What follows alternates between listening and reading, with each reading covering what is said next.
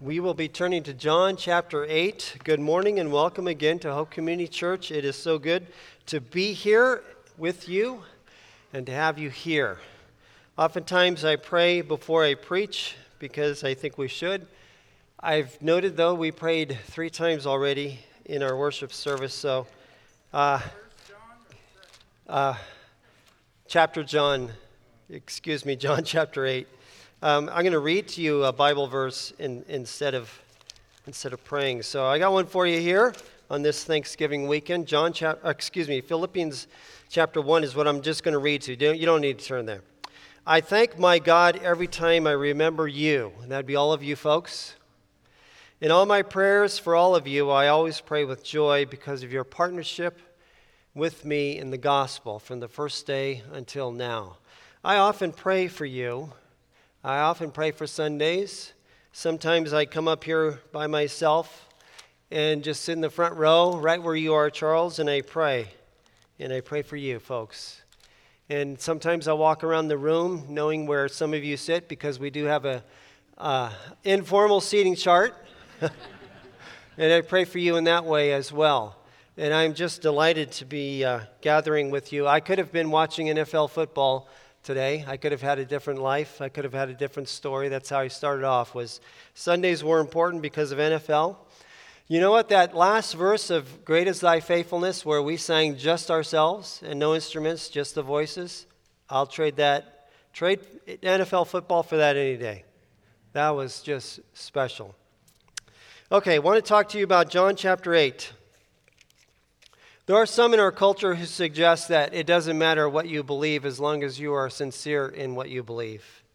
They might also say things like, your truth is your truth and my truth is my truth, or there are many paths to God. I'm going to use an example from our world culture today, not just our postmodern American culture, but throughout the world today. There are 3 major world religions that are monotheistic. And that means these 3, although they have different concepts and different ideas about God, they believe and teach that there's only one God, monotheism. They are monotheistic, belief in one God. These 3 sometimes are said to be different paths to the same God.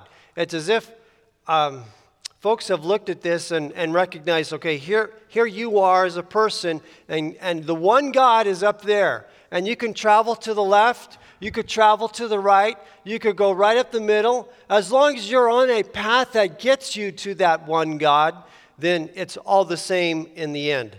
And I would beg to disagree. And I think we're going to find that in John chapter 8 today as well. So let's take a look at this. Here we have, in simplicity, this is a very simple summary of these 3 world religions. Christianity says that Jesus is the Son of God. Judaism says that Jesus is not the Son of God. And we know that, right? That should be pretty evident as we've traveled through the Gospels. You might not be aware that Islam has Jesus in their thinking as well.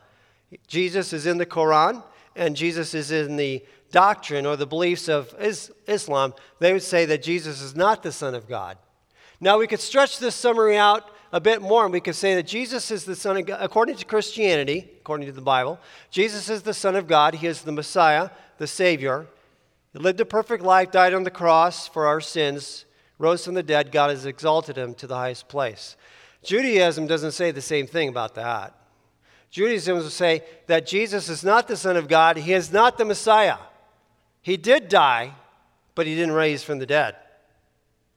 Islam says something very different than that. They would say that Jesus is not the Son of God. They don't care about the Messiah. It's not in their mention. Jesus is not the Savior of the world. He didn't die. And so he was never raised from the dead in that way. Or, excuse me, I should say, oh yeah, that is accurate to say he didn't die. I was about to say he didn't die on a cross. Islam would say Jesus as a prophet, he was taken up to God. And so he never had to pass through death's door. Those ideas are very different. So the notion that there can be many paths to the one God that is out there needs to be re-examined. You cannot say that Jesus is the Son of God and that Jesus is not the Son of God at the same time. Somebody is right and somebody is wrong because those ideas are very different. That's what Jesus approaches in John chapter 8. He's in a conversation that actually goes hostile. And it goes hostile because he lands on the side of truth and he will not back down from truth. He will not compromise truth. He will not say, well, okay, you guys are mad at me, but you're sincere in what you're believing, so go ahead and go your way, and you're sincere, and in the end, God will accept you. There's nothing like that in this conversation that Jesus has in John chapter 8. So I think I've introduced that to you. We should turn there and read a portion of it. Through Jesus and Jesus alone, you can have life that is worth living, and you can have freedom from sin. My aim for you this morning is to show you God's liberating truth and God's liberating grace from the 8th chapter of the Gospel of John. Let's take a look at this. First, we'll look at God's liberating truth found in the teaching of Jesus Christ. I'm going to start with verse 31. That might feel to you that I'm just picking up randomly in the middle, but I've already preached through the first half of John chapter 8. So here we are, John chapter 8, verse 31. To the Jews who had believed him, Jesus said, if you hold to my teaching, you are really my disciples. Then you will know the truth, and the truth will set you free. Do you see the specific nature of truth? Jesus says in verse 32 twice, then you will know the truth, and the truth will set you free.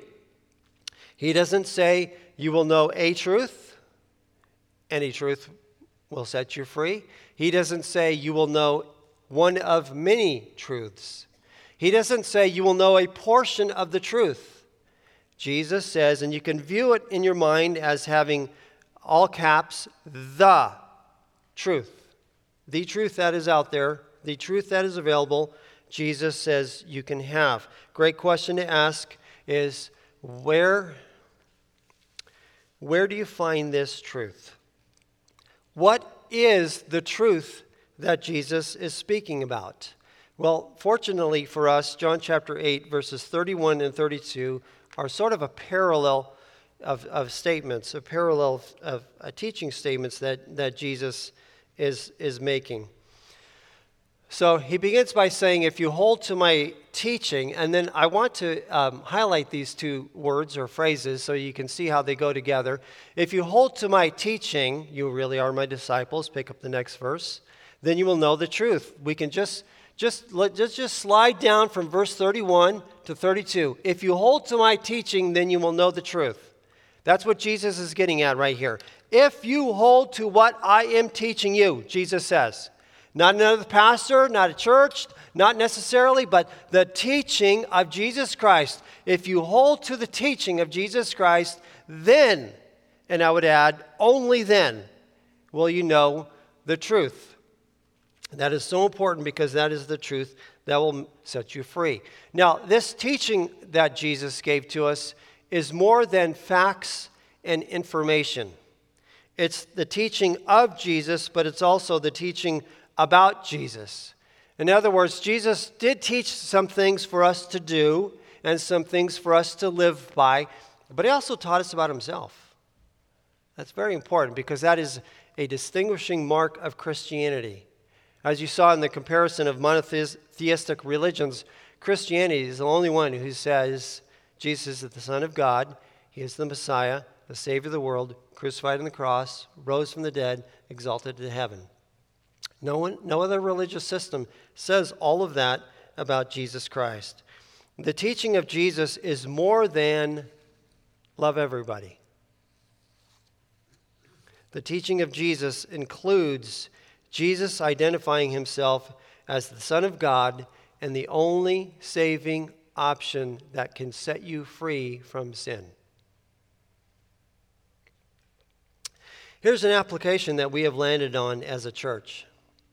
We teach the Bible carefully and in great detail. There is no other teaching that can set us free other than the gospel of Jesus Christ.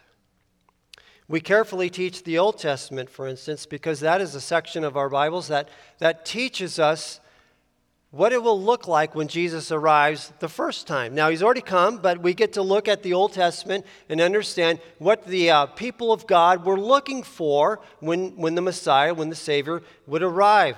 The Old Testament helps us to understand the New Testament. There are numerous, in fact, there's over 300 Old Testament prophecies that Jesus fulfilled in his life, death, and ministry. We also carefully teach the Gospels because those books contain the very words of Jesus Christ. By the time I am done with the Gospel of John, for instance, I will have spent 40 Sundays with you talking about teaching various portions of the Gospel of John. We take our time because this is valuable. This is important to us. This is part of what we are called to do. We carefully teach the letters to the churches because those books tell us what the early church did and believed in response to the teaching ministry of Jesus Christ. And aren't you glad that Pastor Aaron is taking his time traveling with us in detail explaining what 1 Corinthians means? It is so good to come to an understanding of what that letter means. It'd be easy to read through it and just turn some pages and get frustrated. Then, there's a thing or two I don't understand. Let's just move on. No, let's just take our time. And we'll go in depth with the 1 Corinthians. We carefully have taught the book of Revelation.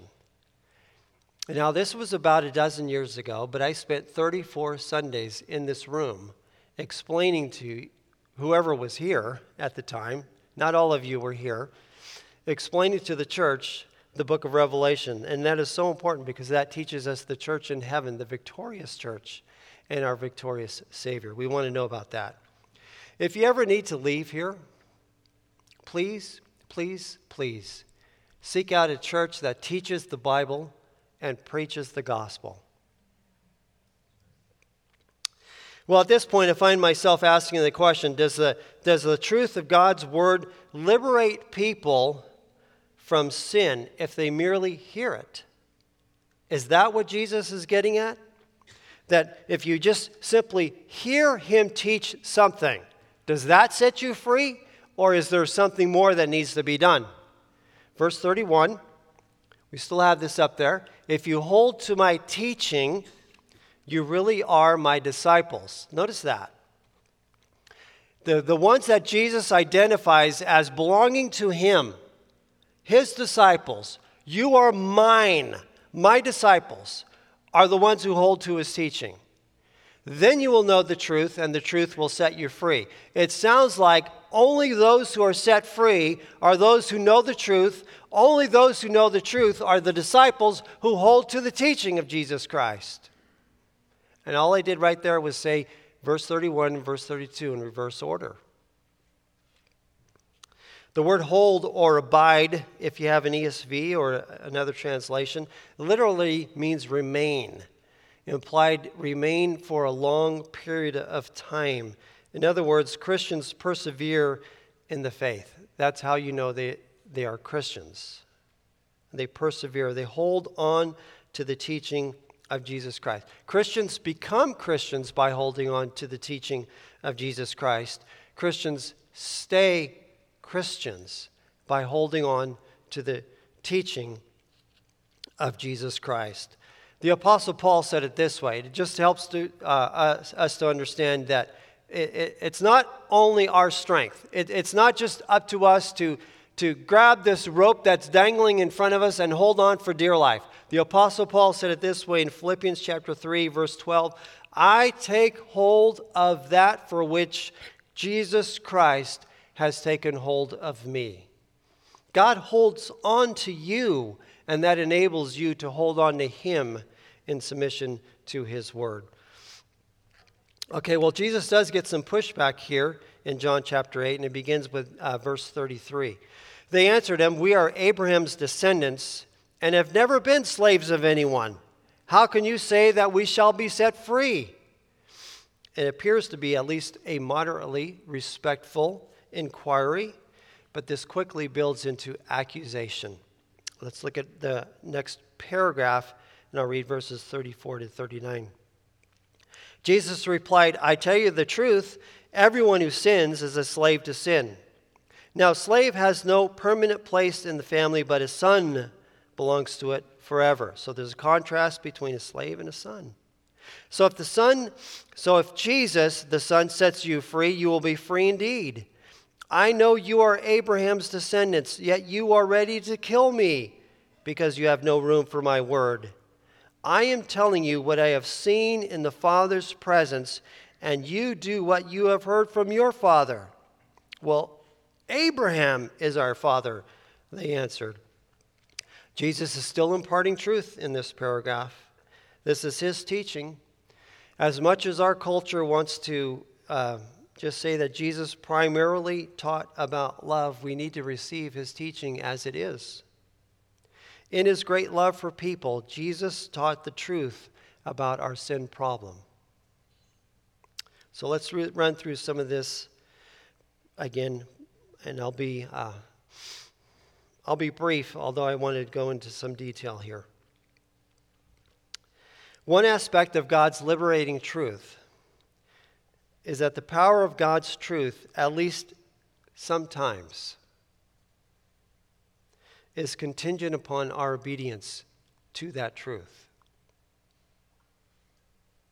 There is freedom to be had in Christ, but sometimes that freedom is only achieved through obedience to Jesus Christ. Verse 34, I tell you the truth, everyone who sins is a slave to sin. Everyone born into this world is a slave to sin because we've all sinned. Boy, that's dire. That's not happy camper material. But there is an escape clause. Watch the contrast in verse 35. A slave has no permanent place in the family, but a son belongs to it forever. Okay, so you can either be a slave or you can be adopted as a son or a daughter into God's family. So this is the remedy to our sin problem that every human being needs to hear. Verse 36. So if the Son sets you free, you will be free indeed. The freedom from slavery to sin is through Jesus and only Jesus. It's not through effort. It's amazing that as Christians, we could walk with Christ for 5, 10, 20, in my case, I think 45 years, and we forget this. We have a problem, and so we attack the problem. I'm going to work it out. I'm going to tough it out. I'm going to change. I'm going to write myself notes and reminders. Last resort, I guess I'll pray. Why do we do that? If the Son sets you free, you will be free indeed. Genuine freedom comes from Jesus through submission to his word. When I was a young Christian, again, 45 years ago, I never thought I'd put those numbers together like that. I was a young Christian 45 years ago. Wow. Let that resonate in my mind for a while. It was reported that Bob Dylan became a Christian. Anybody hear Bob Dylan anymore? Is that like prior generation? He was a popular singer and a bit of a contrarian, and suddenly he was conforming his life to Jesus Christ. I have no idea why, no idea what happened, never heard his story. But I did notice it was a big deal in our culture at the time. And during that time when he was connected with Christianity, he wrote a song called Gotta Serve Somebody. It was a fun tune. I wrote down some lyrics. No, I'll not sing it for you. Says this, you may be an ambassador to England or France. You might like to gamble. You might like to dance. You may be the heavyweight champion of the world. You may be a socialite with a long string of pearls. And then came the chorus that repeated several times through this song. But you're going to have to serve somebody. Yes, indeed. You're going to have to serve somebody. Well, it may be the devil or it may be the Lord, but you're going to have to serve somebody. For just a moment in his life, Bob Dylan got it right. Nailed it. Just nailed it. Those lyrics are an accurate representation of what Jesus is saying in John chapter 8. It may be the devil or it may be the Lord, but you're going to have to serve somebody. The Jews protest against Jesus, and this includes playing the Abraham card, which they think is their best card. Verse 39, first part again. Abraham is our father. Now, their response is to claim Abraham as a father. In other words, they are saying, we're Jews. Duh. We're God's chosen people. We belong to him already. We're not in danger of being enslaved to sin. But Jesus doesn't evaluate them that way.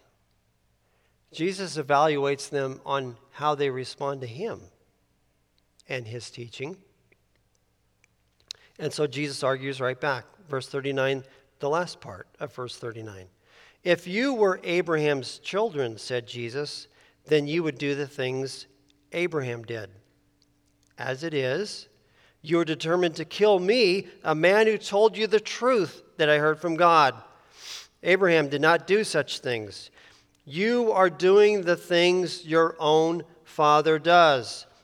At this point in the debate with Jesus, it really becomes more of an attack against Jesus. They've been talking on more or less an intellectual level, arguing some scripture, and I'll show you some more of that to begin with. But now it moves to an emotional level. No longer facts, but emotions. They really cannot offer anything to substantiate, well, they don't offer anything to substantiate their claim that they belong to Abraham. In contrast, so far, what we have in the Gospel of John is they've been able to state something, keeping it on the intellectual level, and now they're stuck. So what do you do when you've exhausted your mental library and you got nowhere to go, but you still think that other person is wrong, but you have no argument? They go emotional. You know, it's like Jesus trumps them, says something that they can't answer, and you're bad. You know, they just throw it out there. Now, here's the form in which it comes. This is verse 41, right in the middle. We are not illegitimate children. They protested. The only father we have is God himself. Now that statement, we are not illegitimate children. I'm reading from the NIV. That's really playing nice with the wording. More literally, it says, we were not born of sexual immorality. We have one Father, God. Basically, this is a cheap shot against Jesus. I love the way Jesus hangs in there with him, though. The conversation's not over. Jesus will not raise his voice. He'll be very direct, biblically based, and he will respond to them. This is so important for us to see because this is a model. I would like to think that I have embraced this model. I will talk to anyone. Anyone who has a question about Christianity, I'd love to hear about that. If you're mad at God, I'd like to listen to your story. if you're skeptical about Christianity, you know what? I'm glad you're using your mind. I'd like to talk to you and hear your arguments against Christianity. If you're confused by something that the Bible teaches or something that we do as a church, I'd love to have that conversation with you and try to clarify confusion. At Hope, we have pastors and elders and women leaders who will consider it their privilege to talk to you and to answer, or at least try to answer, any question that you have. Hard questions, big questions, small questions, inappropriate questions, questions with a veiled accusation, questions not so veiled accusations. I'll take them all. It will be my privilege to have a conversation with you about God and the things of God. But I will tell you this, particularly if you're a skeptic, I'll give you this tip. If you want to discredit Christianity, win me with the merit of your argument, not your emotion. I will be glad to have that conversation, but you don't need to go ballistic. Win me, impress me with the merit of your argument, and I will try to do the same. Jesus shows us this in John chapter 8. Turn back. I'm turning back a page. Maybe it's for you. Just jump up to verse 12. Verse 12. This really is where the conversation started. I just felt like this was too long to teach in one setting. 12 all the way down to verse 59. Wow, that's a lot. So the conversation more or less begins in verse 12. When Jesus spoke again to the people, he said, I am the light of the world. Whoever follows me will never walk in darkness, but will have the light of life. The Pharisees, those are the religious leaders and the Jews, the Pharisees challenged him. Here you are appearing as your own witness. Your testimony is not valid. Now, that might sound like a bit of a stinging statement that they're just throwing out there. That's actually based on Scripture. It says a witness is only, or a testimony is only valid if there's 2 or 3 witnesses. So they begin with it on the intellectual level, where they're trying to argue the merit of Scripture and how Jesus is understanding Scripture and how he's applying Scripture. And this continues on in terms of, hey, we belong to Abraham. We've always been free. We don't need to be set free. But then it gets to that point where they become stuck. And it goes from the intellectual to the emotional, and it will go physical in a moment, but we're going to get there. Let's jump down to verse 38. And we'll see that after it becomes emotional and hostile, this is where we see God's liberating grace. I'm not going to read all these things, but in John chapter 8, in the course of that conversation, 15 times, Jesus either teaches or gives a warning. And 11 times, the Jews respond often with hostility. And Jesus just keeps coming back with more teaching and more warning. No. You don't want to go down that path. If you reject me, you reject your only option to be saved from your sin. You don't want to go down that path. He's telling them. All the while, they're getting more and more angry. Verse 48. The Jews answered him, aren't we right in saying that you are a Samaritan and demon-possessed? Wow. Cheap shot after cheap shot. And now it's direct and personal. Verse 52. At this the Jews exclaimed, now we know that you are demon-possessed. Abraham died, and so did the prophets. Yet you say that if anyone keeps your word, he will never taste death. Are you greater than our father Abraham? He died, and so did the prophets. Who do you think you are? That should not be understood like the English way it's used in our culture. Hey, who do you think you are anyway? Although, really, that's not a bad understanding of it. But I think more to the tune of what this chapter is about and more literal would be, who are you pretending to be? Who are you making yourself out to be? It's personal, it's direct, and there's no attempt whatsoever to support their assertions with a well-reasoned argument. It's just an all-out attack led by emotion. And Jesus responds each time with a gracious invitation. This is the liberating grace of God. Even in the face of hostility, Jesus comes back to win people. What does Romans 5:8 say? While we were still sinners, Christ died for us. And in that chapter, it refers to us prior to knowing Christ as enemies of God. Keeps coming back. These angry Jews could enjoy the freedom that Jesus offers because he offers it to them. Let's look at verse 51 again. Make sure we didn't miss this. I tell you the truth, if anyone keeps my word, he will never see death. So in the middle of this attack that has gone hostile and personal, Jesus says, if anyone, meaning all of you who are here, you folks who are so mad at me right now, if any of you keep my word, you'll never taste death. Amazing that even made them more mad.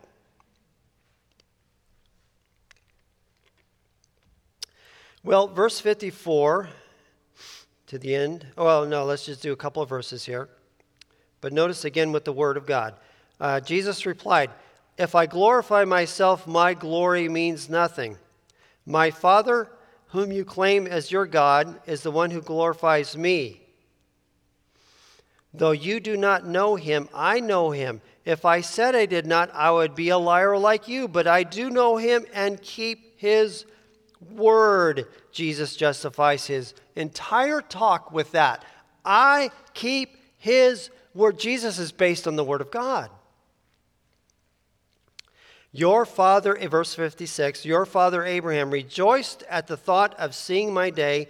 He saw it and was glad. Now, finally, the hostility of the Jews jumps to the next level where it becomes physical. Intellectual, emotional, and physical. Let's read on with verse 57. You are not yet 50 years old, the Jews said to him. And you have seen Abraham? I tell you the truth, Jesus answered. Before Abraham was born, I am. At this, they picked up stones to stone him. But Jesus hid himself, slipping away from the temple grounds. You might not understand all of that, but Jesus was exceedingly clear. I am is a reference that his audience would have readily understood. And we know they did because of their response. In the Old Testament book of in the Old Testament book of Exodus, Moses is told by God that God's name is I am, meaning that God is the self-existent one and he is the self-defining one. You cannot tell God who he is because he is self-existent. You cannot tell God what he is like because he is self-defining. What we do have is revelation from God.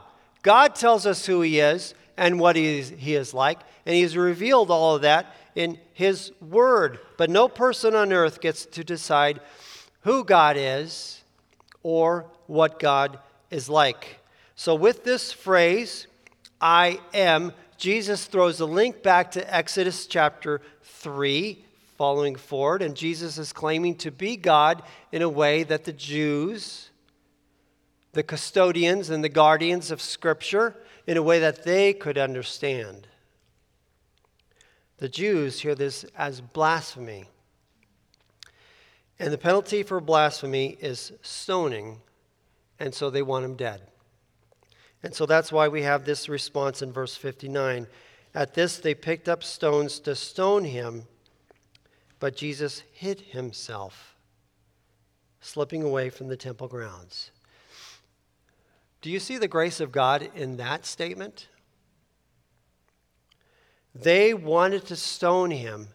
Jesus slipped away. Do you see the grace of God? Okay, do you see that Jesus did not call down judgment immediately at that point in time? Jesus did not call the temple to fall down upon these people and crush them. Jesus did not call for fire and brimstone. Evaporate these people. Jesus quietly backed off. What's he doing? He's giving them the gift of time, and that is grace. This is 6 months prior to the cross. They have 6 months to think about this conversation. They have 6 months to decide for themselves. You know what? I kind of like the way that preacher stood up to those people. Or maybe they'd be saying it firsthand. I like the way the preacher stood up to us. Not sure I like what he said. Maybe I should look into this. 6 months. Jesus has bought them an immense amount of time. He's given them all the truth that they will ever need. And now he's given them the gift of time. Time to repent. Time to become right with God. And that is grace. This is the liberating grace of God that is offered to those who want to kill Jesus. Now, to make sure that we're clear on this, Jesus was not crucified because he was misunderstood. Jesus was crucified because he was understood. But that truth was too hard for some people to receive.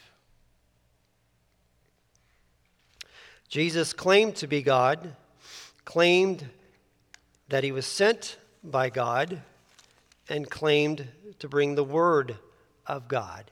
Claimed all of that because it was true.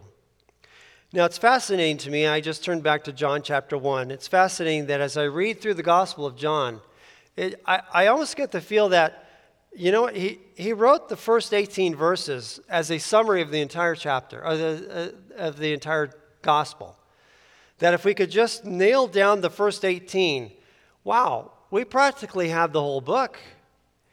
Because there's so much that gets spelled out in detail that we've already read about in what we call the prologue to the Gospel of John. So, Gospel of John, chapter 1, I'm going to start reading verse 1.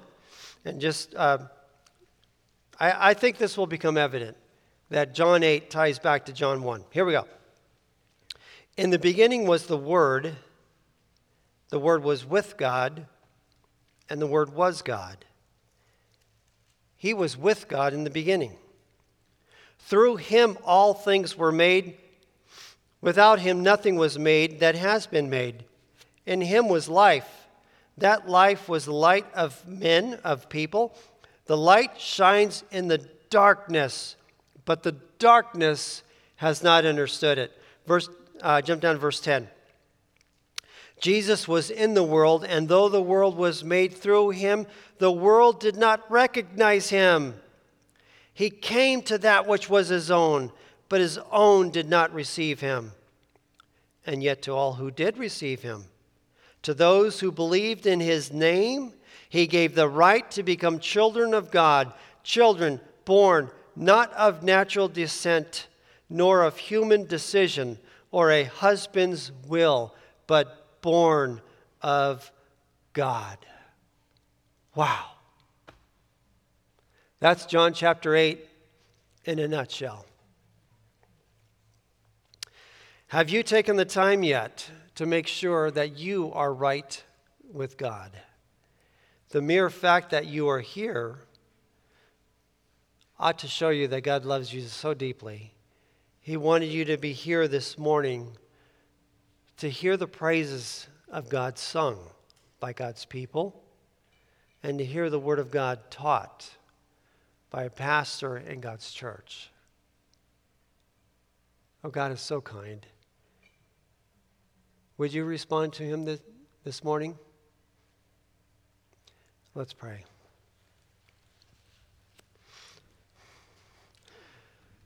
Our great and glorious God, you are more gracious than we dare to have ever imagined.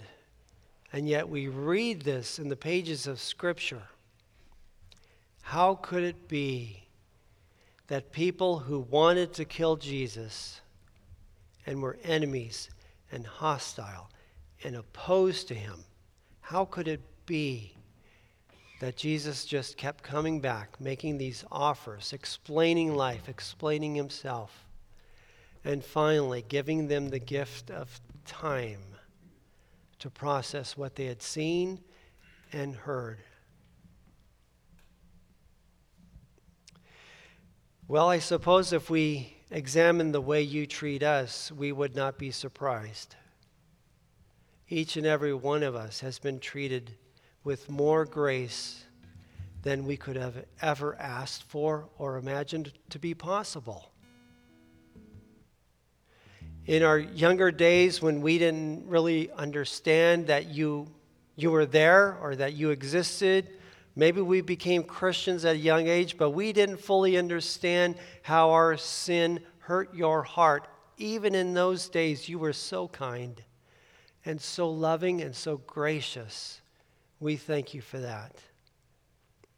We thank you this morning, our Heavenly Father, for supplying us this great room where it's warm and safe and dry, and we can come here on a weekly basis to hear your word taught and explained in a way that we can understand it.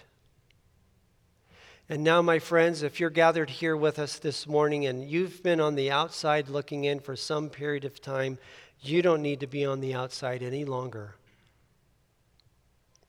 Please pray with me if it's your need to begin, not to end, but to begin a relationship, a lifelong relationship with Jesus Christ. Lord Jesus, I've come to understand that I have a sin problem and I need you to set me free. Please do that this morning. As I receive you into my life, I'm thrilled to understand that you are adopting me into your family. I receive you, you receive me. That's more than I have ever dreamed of. Thank you, God, that you call me your own. Now help me to hold on to your teaching.